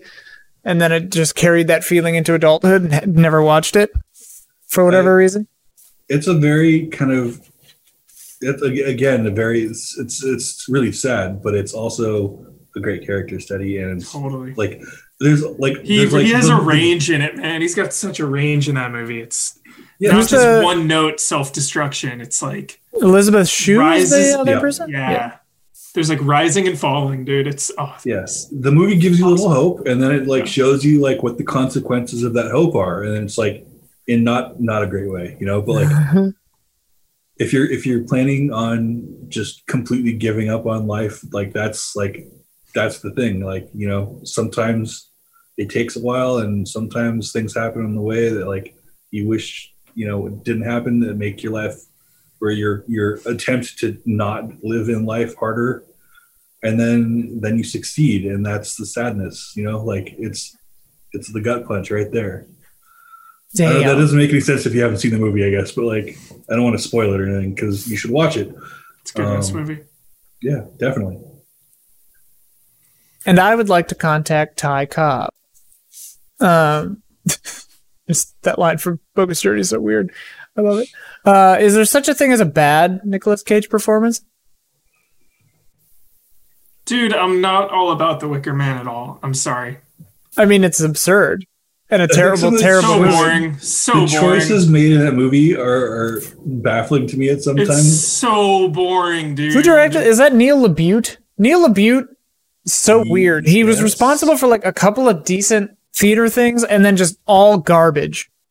And in The Company of Men, I remember like in college, but it probably sucks. Also, he's apparently an asshole in real life. The original Wicker Man is fantastic. The original Wicker Man is so good. Nobody will ever badmouth that in my presence or be burned to life inside a real Wicker Man. The remake, this movie, I don't know if it's even a remake. It's a movie that's I've seen it. Although I've accidentally watched the theatrical version, which doesn't have the bees scene in it. And that was the whole damn reason we watched it. I'm pissed to this day. I will tell you though that this movie, like much like you with Bring Out the Dead, this movie makes me laugh. It's to me, I view this as a comedy, and it's very much not supposed to be a comedy movie. It's a comedy. Like, it's a so good it's bad. Everybody so bad it's good. So bad it's bad. I can't stand it. Like all of the actors in this movie are doing Nick Cage, and just the doing such like unrealistic like portrayals of humanity, or things that nobody would say like in real life. Like every single person in this movie does that, and for me that's like amusing. So I laugh a lot at this movie when I'm feeling like sad or whatever. I will go watch movies. Cue up The Wicker Man. Yeah. Well, you can find really good compilations on YouTube of all the funny Nicolas Cage moments, and that for me scratches the itch. And I've definitely done that before. Him in a bear costume punching a bunch of women and like holding a corpse on a dock, and the camera snap zooms, and then he notices it, and he's just like, My favorite moment in this movie, bar none, and I have no reason or explanation for it. He's like walking up this trail, and he meets three women with a sack that's wriggling, like audition style. Like there's something in it that you don't, it's like, oh God, what is? He goes, what's in the bag? A shark or something? And then walks off. And there's no context for that. Nothing has ever said about it again. I was like, what's in the bag? A shark or something? Like what? What happened there? Like that line is stuck in my head for years, and I have no reason to like. I don't know. I don't know why. That's the moment of that movie. Like that movie became like a comedy to me, and I was like, "This is it. This is the funniest movie I've seen." The general consensus to answer if there is such a thing as a bad Nicolas Cage performance was most people say not really, because he brings such an interesting energy to everything that he's always entertaining to watch. That's kind of my theory. Ghost Rider. I do think you don't like Ghost Rider? I never watched it, but for some reason my mom really liked it, I remember. So Sure. It has its moments. The ending of it is I'm sure it's pretty schlocky. But I never saw Left Behind, but I assume it's bad. Someone brought that one up and said Ken Lutz said there are when he's trying to pay off the IRS, like Left Behind and stuff, probably That's pretty kind bad. Of what I'd say is like a movie in which Nicolas Cage doesn't want to be there. Yeah, like there are a couple of those where you can tell he's just like, I'm doing this because I have to. He still gives it, he gives it something, but he's not giving it everything. And I think he's always professional, but yeah. Tyler Travis literally says, I think identical to what you said earlier, Huber. Tyler Travis literally said, seriously, fuck 8mm. Yes. Which I think is exactly what you said. Yep. Can't watch it. Won't watch it. Get it away. Okay. I have some interesting facts about Nick Cage here. Varun Kachwaha says, fun fact, not sure how well known this is. I knew this, but we'll see if you guys knew this. He's Coppola's nephew. Yep. He changed his name to separate himself. Coppola. Yep. Michelle Jackson, my mom was on the same flight as Nicolas Cage once in the early 90s. My mom ordered a fruit cup from the refreshment cart, which turned out to be the last one. Nick Cage was sitting across the aisle and also ordered a fruit cup. Apparently, he was very visibly disappointed to not be able to get a fruit cup, and my mom still feels bad about it. Source, my mom. That's an SNL skit. From Michelle Jackson. There. That is so funny. Just picturing him just like looking over at the fruit cup, just be like, her just eating it slowly, yeah, just looking at it, slurping. That is so funny. Like knowing full well it's Nick Cage over there, and you're eating the last fruit cup is so great. It's such a great setup. I was across the aisle on a plane from Tim Meadows one time, and he was reading a screenplay for a movie, and I wonder if that movie ever happened. I don't know. Tyler Travis brings up the time that Nicolas Cage wore a shirt with a picture of his own face on it. And the image, he's also wearing a black cowboy hat, giant aviators, a bunch of bead necklaces, a purple blazer, a giant bracelet, and chaps, apparently. Embracing. Just full Nicolas Cage. Ken Lutz, he pulls inspiration from the oddest places. I could literally quote all of his iconic characters' video on GQ's YouTube channel, but I'll probably just say go watch it and be fascinated by what he says. I recommend that as well. That's a very good video. Zach Wojnar, he based his speech pattern in Kick-Ass on Adam West's Batman, who disguised his identity not by changing his voice, but by changing the way he spoke. And he played Superman and Spider-Man in the same year in Teen Titans Go and... or Teen Titans Go to the Movies, and Into the Spider-Verse. So awesome. Which I did not. Superman for a minute now. Yeah. Yeah, I remember back in the day, he was doing the screen test for Superman. It looked ridiculous. Ridiculous. Have you seen what is it, the Death and Rebirth of Superman, the documentary about that? No. That came out a couple years ago. It's worth a watch. That suit is not as ridiculous as it appears. Much like everything else clipped out Nicolas Cage wise, like. Totally. That suit was actually going to be pretty cool, I think. A lot of it is going to be, it's weird because that movie never happened, but like how close that movie came to happening is like super interesting. That was Tim Burton was going to direct him. Yeah, wasn't going to tie in the other shit too. Didn't Kevin Smith write it or something too? Yeah, something like that. And like. It was a fascinating watch. It completely changed my opinion of him in that suit, I think. Nice. I think he would have made a great Superman, which is weird to say because Nick Cage is not the person you think of, but like he was really into it. And I think their take on like Superman was a really kind of, I guess more of like a cerebral, like interesting take on Superman than typically you would see. But Superman, not interesting in my estimation, typically. Right. Bringing like weird emotions into it and like having him, kind of like the whole like Tarantino, like, diatribe on Clark Kent as Superman's view of what humans are, like weak and ineffectual and that kind of stuff. Is like kind of delving more into that and being a little, trying to make it a little more interesting. That movie was the progenitor of the famous Kevin Smith story about the executive producer who wanted to put a mechanical spider and everything, right? I believe so. Seek out that rant that Kevin Smith does. It's pretty funny. Keanu La'a says Nick Cage owns a 9-foot tall pyramid in New Orleans under which he intends to be buried after he dies. He refuses to speak about his reasoning for the pyramid, but some rumors believe it's because he once bought a haunted mansion and believes himself to be cursed. And then there is a source from Atlas Obscura. Sure. Awesome. Yeah, sounds legit. Sounds fucking cool, dude. If I could be buried under a pyramid. Yeah, why not? You don't need a reason. Resources, yeah, dude.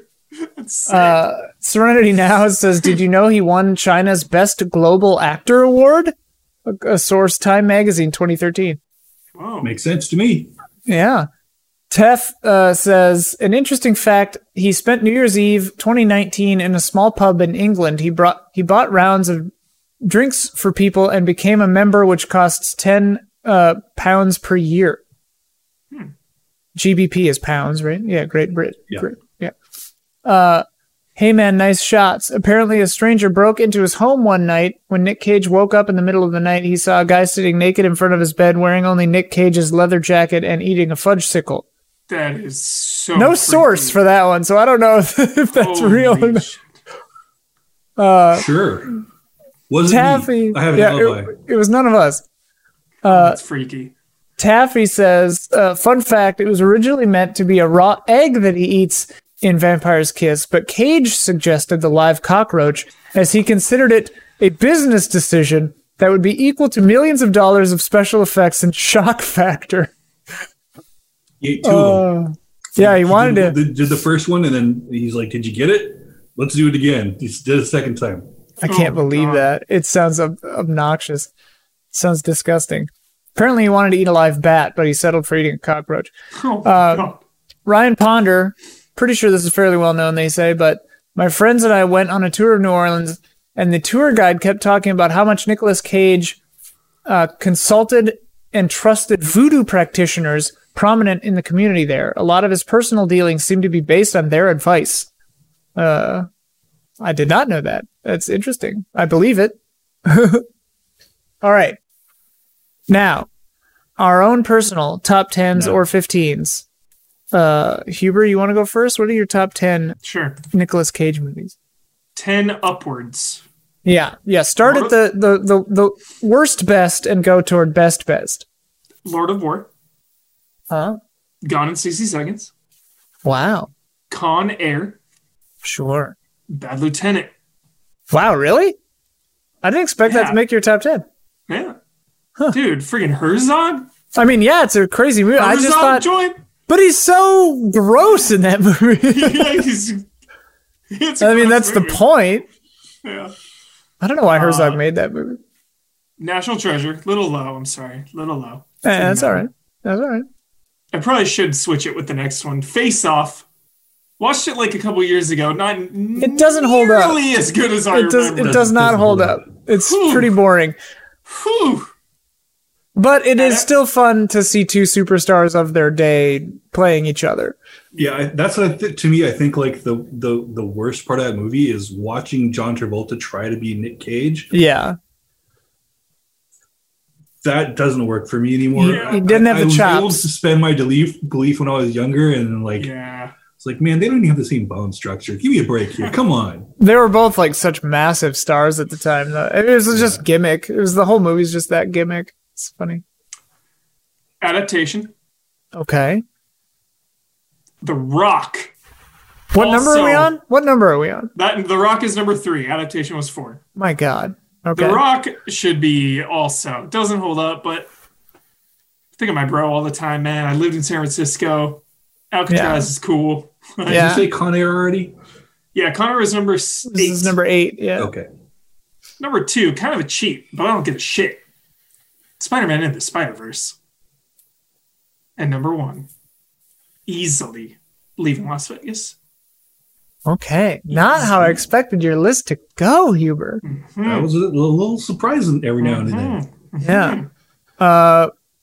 You want to go next, Tokyo Slim? Yeah, sure. I mean, I have 15. I tried to kill my babies as much as I could possibly. 15 is fine. So I went down his entire IMDb and wrote down the ones I liked as they came by, and it just happened to be 10 of them. I started with 27. So 15 is, I cut several out, and they will be noticeable. You'll be like, why isn't that on there? Well, let's cut. I should say I like more than just those 10, but the 10 I knew that would be on the list. Yeah. So, I mean, I guess if you really wanted to, you could say this is a top 10 with some honorable mentions. Sure. The Weatherman. I think that's one of those kind of like more understated Nick Cage performances. Yeah. Sleeper hit. Lord of War is next up on the list. I liked it a lot. I haven't rewatched it, but first impressions were really good with that movie. It was, not necessarily like during that period. Like that was like Nick Cage had like a string of movies that were not great, and that was kind of like smack dab in the middle of them. So it was like he's back kind of moment for me. And Matchstick Men. Again, I've said a lot about that already. I think that more people should watch it. It's a fantastic movie. Con Air. I personally think Con Air is better than The Rock, but mostly it's titans fighting each other, right? It's mech versus kaiju. Like one or the other is going to win. I personally prefer Con Air. The Rock did not make my list. I think Con Air holds up better. I think that overall it's just kind of just a more entertaining movie as far as that goes. And that's it. I'm like, what do you mean that's it? We've got like 12 more to go. Yeah, so 12 more. No, I mean like that's it as far as like me talking about Con Air versus For Con Air. Oh yeah, okay. Raising Arizona is next, and that's again, like Coen Brothers are not my favorites. I found that movie to be delightful. So there's that. I think that like if you only watched that movie, then and we're a Nicolas Cage fan from that movie, then that's acceptable to me. So I think his like him, especially like him and Holly Hunter in that movie were like, I don't know, that was like a time period for me, I guess. Yeah. That was like I think I was like 15 or 16 when I saw that movie the first time. I was like, wow, this is really good. And like, who are these people? And it made me want to watch more of their stuff. So I did. Red Rock West. I don't think anybody else brought this up. Red Rock West is, to me, a genre film and a genre that I really, really love. It's kind of just like everybody sucks and is a bad guy, kind of dirty, corrupt, like pulpy, like Romeo's Bleeding or that kind of thing, where like everybody in this movie is kind of a shitbird. Stranger walks into town. He's a grifter. He's just looking to like steal some money or like con somebody or whatever. He's mistaken for a hitman that I think it's Dennis Hopper hires to kill his wife, who is Lara Flynn Boyle, if I'm remembering correctly. So he's confused for this hitman, and he's like offered this, he's like handed this like bunch of money or briefcase full of money or whatever. And he's like, yeah, my wife's going to be here at this point in time. Go ahead and offer, make it look like an accident or whatever. And like, there's kind of like this like weird like love triangle that happens, or emotional love triangle or whatever. He develops feelings for her. Does it work out? Does it not? It's a very pulpy kind of crime drama. I enjoy it a lot. So not many people talk about it. Then I got Leaving Las Vegas. Yeah, it sounds cool. Leaving Las Vegas again. What an Oscar for it. What are you going to do? Like, it was a great performance. Honestly, even Elizabeth Shue had a good performance. Elizabeth Shue had a great performance in this movie as well. Known mostly for playing scientists in various movies. Yeah. And also the Karate Kid's girlfriend. And The Boys, dude. And The Boys, yeah. Season 2, I'm already missing her, man. Haven't seen it yet. Phenomenal. But yeah, fantastic movie. Valley Girl. Probably hasn't aged great. I still think that as far as like, kind of teen romance movies goes, like it's one of the better ones. I don't know. I really enjoy like the one-liners. Is this movie in 3D? No, but your face is. And also, it kind of like made me fall in love with LA a little bit. Like I don't live there. I've visited several times, but like the 80s in LA, the whole like kind of underground music scene in LA versus like kind of the valley, like the what's the word I'm looking for? Hellscape? Hellscape. Yes, the hellscape of the valley in the 80s, I guess. Yep. It was all like neon and like it kind of looked like Vegas, like parts of it, I guess, were, like very suburban, and like Nick Cage is like this kind of punk, like dirty youth kind of guy, and I love that, like the whole like Romeo and Juliet aspects of that movie. Moonstruck, again, just rewatched it. Fantastic film, deserved the Oscar. Cher deserved the Oscar. Nick Cage also deserved to be nominated for an Oscar for that movie and did not get it. And bitter, stuck to me. After I watched it, I was like, that was fantastic. Mandy, great. It's a great movie. Watch it. Yeah. It's a movie. It, like when you said you're watching it for October, it's not a horror movie. It's a rage movie. Yeah. You know, it's like they're cousins, but they're not, like, it's not totally, you know, not completely simpatico there. God, man, he's so bonkers. I love Mandy. National Treasure. I prefer 1 over 2. Yeah. I didn't put them both on my list, but they're both fantastic, excellent films. What number did it make? That was 5. Okay. That's fair. Also, Jon Voight, as much as kind of a weird, crotchety old bastard as that guy is, also pretty good in that movie. Yeah. Adaptation is number 4. Again, fantastic film. The closest Nick Cage has really come to like being, you know, like 2 different people at the same time, I guess. I don't know what to say about it. It's a good movie. Watch it. Wild at Heart, number 3. Sailor and his jacket, you know, represent personal freedom. So that's, you don't get any better than that. Except for the top 2. Yeah, I was like, you do get 2 better. There's 2 better. Vampire's Kiss, which is number 2. I find that movie endlessly fascinating, and not just the film itself, the making of the, like, I sent like maybe a year ago, I sent you an article written. I read it. Yeah. I think maybe by the guy who wrote that or whatever. And it was like all about his breakup with his wife, and like how weird it was to get made, and like the fact that they still co-produced the movie together even after they separated, and Nick Cage wanting yogurt spread on his toes or whatever during the scene because he couldn't like, you know, he wasn't attracted to Jennifer Beals or whoever the actress was. I don't remember right off the top of my head, but like, yeah, he like, you know, sending his assistant to the park to grab a bat, you know, just yeah, so many weird stuff. Like out of control, like rumors and like speculation and things that probably happened in real life. Like, who knows? Just that whole experimentation of like, what is acting? How can I push forward the genre of acting in different ways than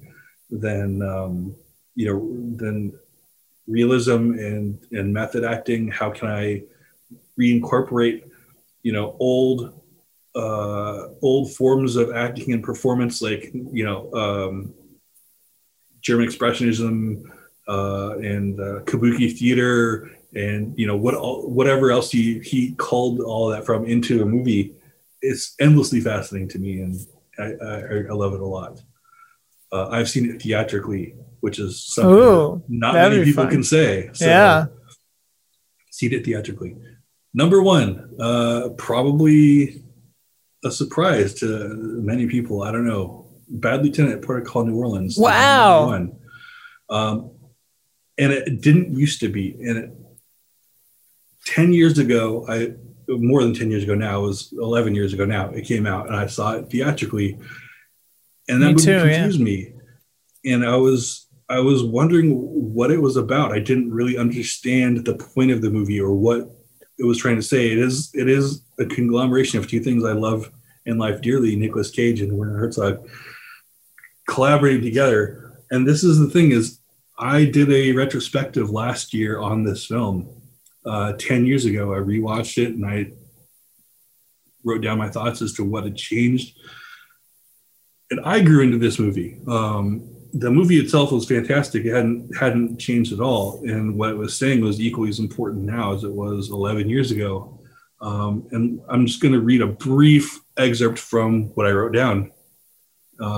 Protocol New Orleans is a funhouse mirror in which Herzog and Cage examine the policing of a populace with power. Power corrupts, and in real life, many times the corrupt are not punished. Karmic retribution either doesn't really exist or isn't applied fairly at all. This film's ending, which is controversial, many people hate the ending of that movie, may seem like a fairy tale where all of a sudden things work out and Cage's character McDonough not only gets away with everything he's done, he's rewarded for it. But that's not a fairy tale.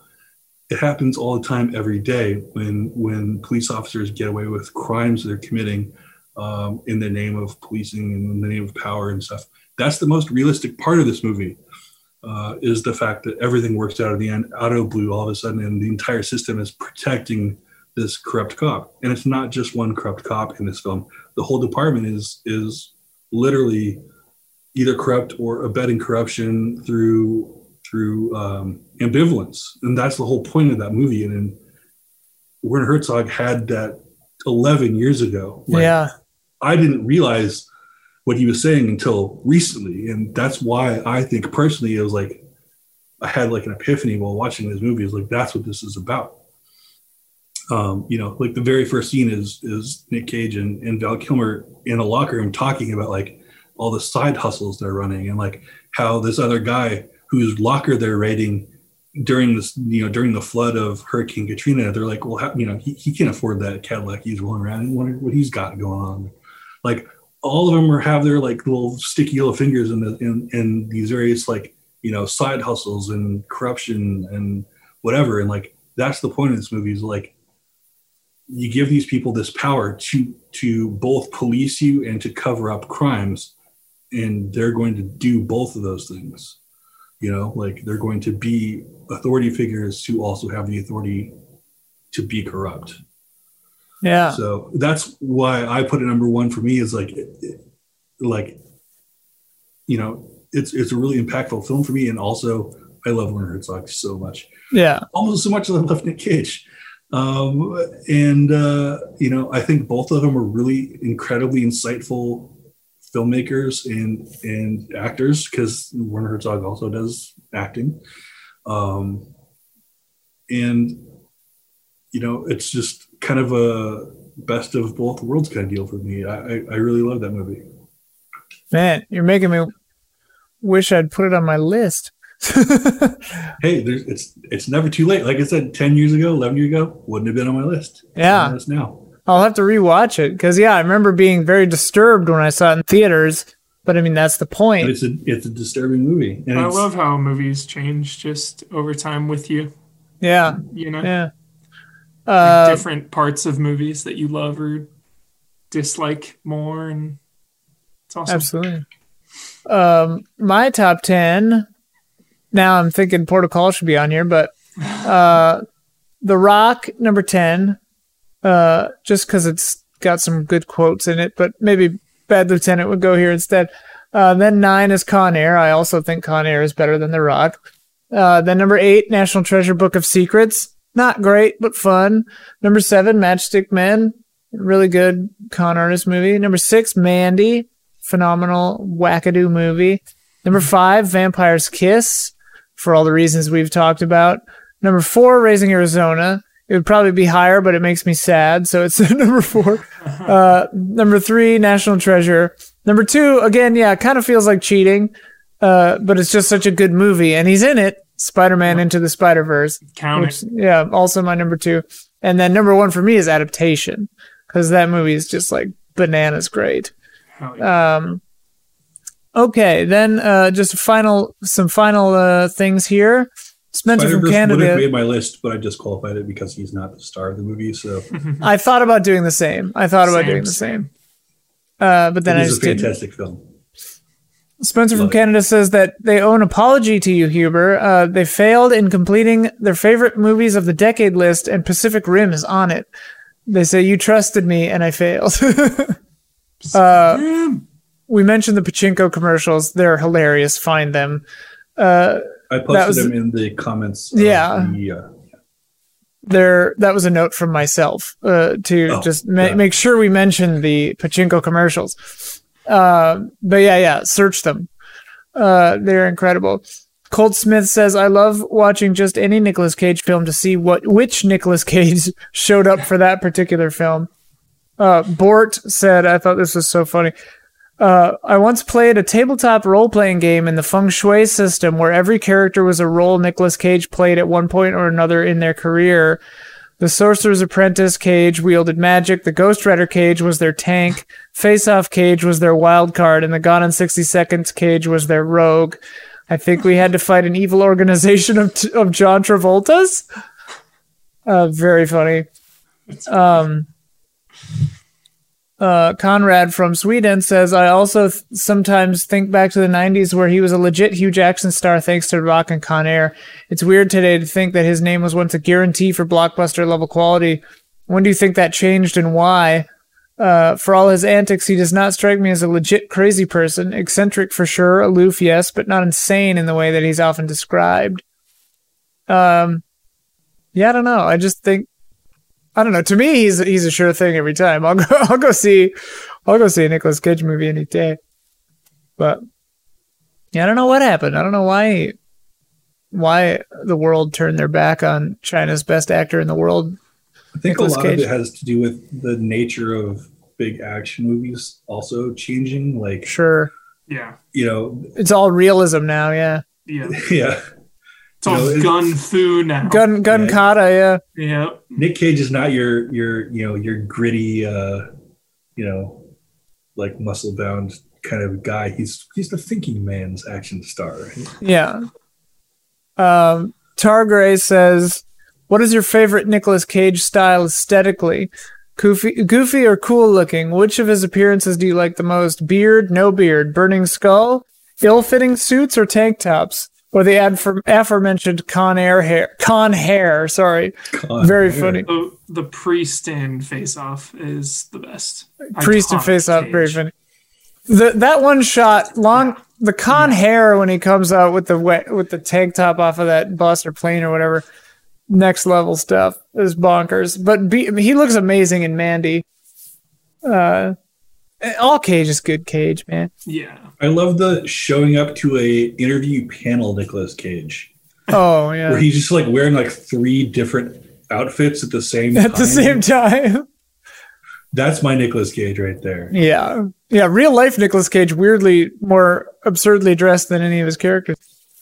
Morgan Mahala says, I do love running jokes. Can we ask Huber what it will take for him to watch the next episode of Patriot? If not, I suppose it's time to retire the hope.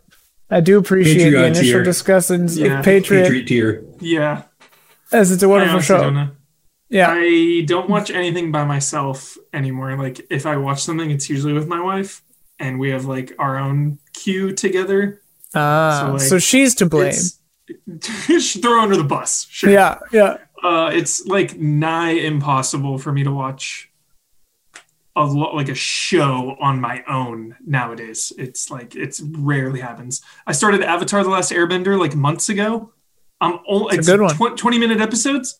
I'm still only on episode 10. Like I can't even finish. Maybe here where we can, once we're back in the studio someday, we can do a thing where we like watch Patriot and make commentaries for all of them. That'd be so the way to do it is just to watch like one random episode of just a show, like not like in sequence or anything. It's like episode 5 of The Patriot or whatever, and then just comment and like make up your own lore. That's the way to do it. Morgan Mahala also made a game for us, the Nick Cage game. I will list a project, and you only need to decide if it's an upcoming Nicolas Cage project or not. The ones that don't involve Nicolas Cage will be from David Cage, no relation, and Nick Jonas, also no relation. First one is Untitled Joe Exotic Project. Is that Nick Cage, David Cage, or Nick Jonas? Yeah, that's Nick Cage, I know for sure. I saw that a while ago. Not the movie, but like that it was happening. Next up is The Dark Sorcerer. David Cage. Correct.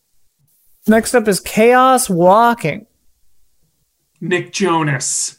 Wow, yep. You were next one is The Unbearable Weight of Massive Talent. Nick Cage. Nicolas Cage. That's the movie about himself? Dude, right? that's he plays himself, yeah. Yeah. Yeah, I'm really looking forward to that one. I feel like Charlie Omnicron. Kaufman should direct that though. Oh, yeah, Who's directing that movie? I don't know. Look it up. Omicron, the Nomad Soul. David Cage. Correct. 6, Ugly Dolls. Nick Jonas. Correct. We're aces so far. The Blacksmith.